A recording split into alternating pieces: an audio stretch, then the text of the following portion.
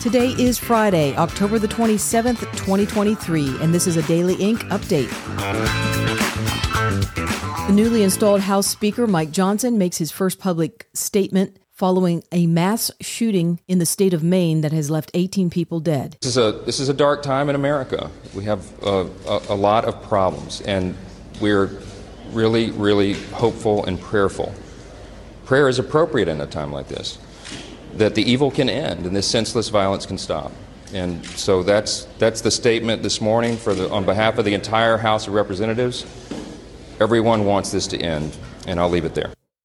When it comes to the whole House Speaker race within the Republican conference, House member Nancy Mace of South Carolina is now confirming what Florida Republican Matt Gaetz revealed just the day before, that Kevin McCarthy was backstabbing those closest to him in order to try and regain the speakership seat. Here's Mace on Steve Bannon's War Room podcast. There was a concerted and orchestrated effort at the hand of McCarthy that every time someone ascended, they got knifed in the back, including America's favorite Republican congressman in Jim Jordan.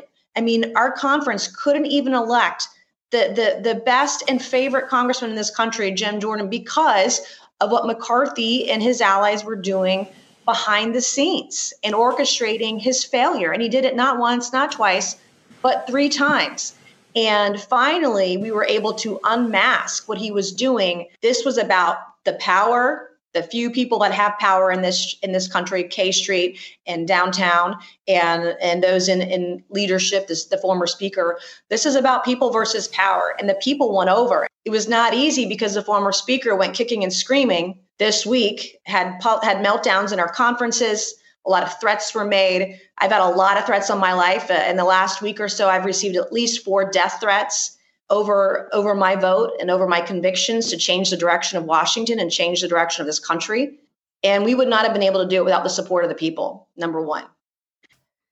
A letter from Iowa Senator Chuck Grassley to the directors of the FBI and the Department of Justice has now been made public, and it reveals some bombshell allegations. Grassley says that he now has whistleblower information that there were 40 confidential sources that the FBI was in communication with who had criminal information related to Hunter, James, and Joe Biden. The confidential human sources were in contact with multiple field offices in various states over a period of years. Grassley says in the letter that an essential question to be answered now is, did the FBI investigate the information given by these 40 sources, or did they just shut it down for political reasons, especially ahead of the presidential election? Grassley also wrote in that letter that if, in fact, the FBI acted improperly in order to help the Bidens, it would not be the first time. Well, Eventbrite is at it again when it comes to censoring and throttling events that don't fit into their political and cultural views. This time, Eventbrite has removed the page called Protecting Women's Sports, which is an event that will feature former NCAA swimmer Riley Gaines. Gaines competed against transgender swimmer Leah Thomas, who was born Will Thomas, and Gaines has now become very outspoken about what that's doing to women in women's sports. Gaines posted a message on her Twitter account after Eventbrite sent her the reason for why they were pulling the publicity from their website. They told Gaines that it violated community guidelines on discrimination, harassment, or disparagement of individuals. A medical watchdog group known as Do No Harm is developing a Detransitioners Bill of Rights to inspire future state and federal legislation. The Detransitioner Bill of Rights has the goal of helping those who are wanting to reverse the transgender surgeries and hormone therapies that they received as minors. Chloe Cole of Florida is one outspoken detransitioner who speaks across the nation about it. Cole tweeted about this latest move from the watchdog group, saying that detransitioners deserve a standard of care that is not written by butchers and liars, and that this model legislation being offered would provide insurance coverage to find out the status of fertility and overall health for those who reverse their transgender surgeries.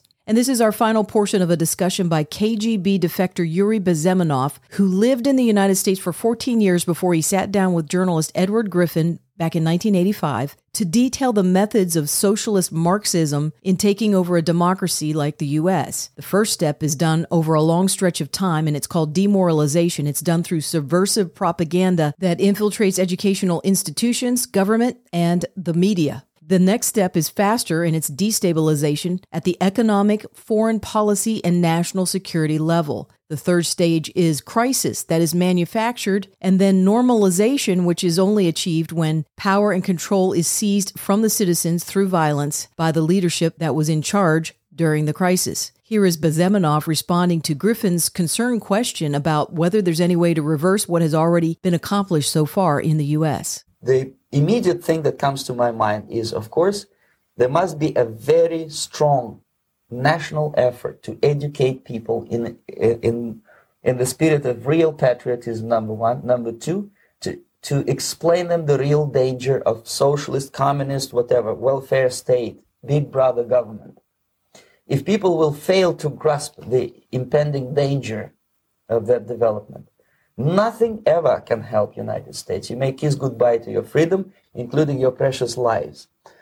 The second thing, the moment at least part of the United States population is convinced that the danger is real, they have to force their government. And I'm not talking about sending letters, signing petitions, and all this beautiful, noble activity. I'm talking about forcing United States government to stop aiding communism.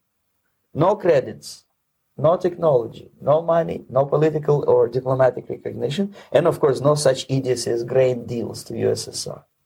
If we are talking about capitalists or wealthy businessmen, I think they are selling the rope on which they will hang very soon.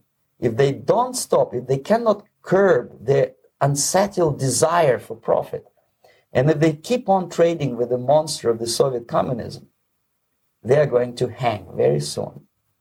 It's simplistic. I know it sounds unpleasant. I know Americans don't like to listen to things which are unpleasant. But I have defected not to tell you the stories about such idiocy as microfilm, James Bond type espionage. This is garbage. You don't need any espionage anymore. I have come to talk about survival. It's a question of survival of this system.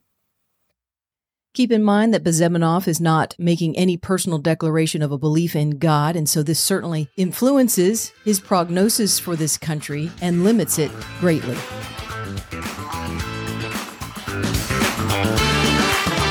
These national story updates have been brought to you by Daily.Ink, a website that is a repository of documents for those who like deep digging, critical thinking, and true journalism where the facts speak for themselves. Up next, a preview of what is coming and what is available on the Daily.Ink website.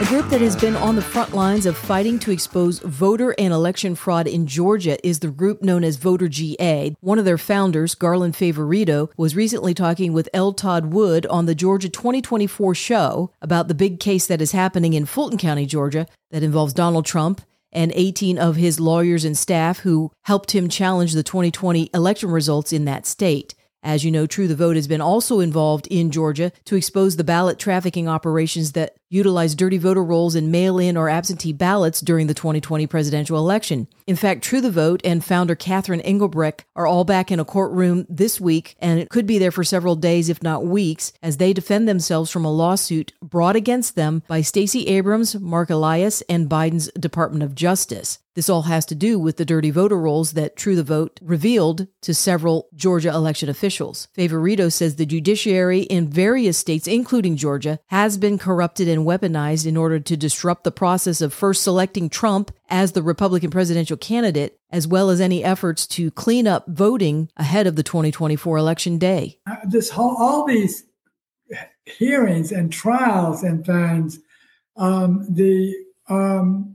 indictments of President Trump with no crimes, and they're done by political, I don't know what you want to call it. I'm trying to find a decent name for it to use on the air, but political hacks who are operating under the color of being district attorneys. Then you have these secretly appointed judges who are highly partisan, clear documents that would make them have to be recused, but yet they're still in trials. And they've even got the case where they're attempting to steal President Trump's assets so he can't run for election in 2024. So this is all, I think, part of the communist conspiracy that James was talking about to steal the ability of the people to choose the next president of the United States and to continue to protect people who are cheating and stealing our elections by criminalizing anyone who wants to challenge the election or the integrity of a previous election. Also of interest is that the district attorney who is prosecuting Trump, Fani Willis, did not express much confidence in the election process within her own state just 3 years ago. Right as the 2020 primary was wrapping up, Willis called into WABE's Morning Edition to bemoan the fact that the results of the Fulton County DA race had not been fully counted by that morning after the voting wrapped up the night before. And so we've got to do better. Georgia was on the national news, and the bottom line is we have to do better. Mm-hmm. They had 3 additional weeks to get this election ready. You remember we were supposed to go on May 19th. Also happening this week related to January 6th was the fact that Democrat Congressman Jamal Bowman was charged by Capitol Police for pulling a fire alarm within the Capitol building in September that caused everyone to be evacuated during a voting process. Now, Bowman is a former middle school principal, so he knows all about fire alarms and the laws surrounding them, yet Bowman claims that he was trying to get out of the side doors and thought that pulling that lever would open the doors, and then when he realized that story was ridiculous, he changed it to saying that he was confused and in a rush. The security cameras show an entirely different story that reveals more intention in what Bowman was doing when he pulled that lever. Nevertheless, the charges from the Capitol Police were only a misdemeanor and will be expunged in the future from Bowman's record when he pays a fine. Kash Patel is the former acting U.S. Secretary of Defense under the Trump administration, and he's also an American attorney. Patel recently spoke on Just the News to say that Bowman should get the same treatment that those who were part of the January 6th protests inside the Capitol received from the FBI and the Capitol Hill Police for their disruption of the procedures of Congress then. It's a minuscule amount of accountability. Look, it's a felony. They issued a summons. The two-tier system of justice will continue to go on, and they'll say, oh, Democrat or Republican. He thwarted an official congressional proceeding. That is a federal offense. It does not belong in the Superior Court of the District of Columbia. It belongs in the United States District Court, in the federal court, just like every January 6th defendant has been charged. There should be no difference. As you know, we have both the Georgia collection on Open.Ink as well as January 6 documents that you can look at. And also there's an opportunity for those who utilize the Open.Ink resource to offer any tips on documentation, ideas, or resources that you think would be useful in expanding the Open.Ink website. You can send those ideas or tips by way of an email to Grace, Grace, at open.ink. That's open.ink. Thanks for listening to this Daily Ink Update.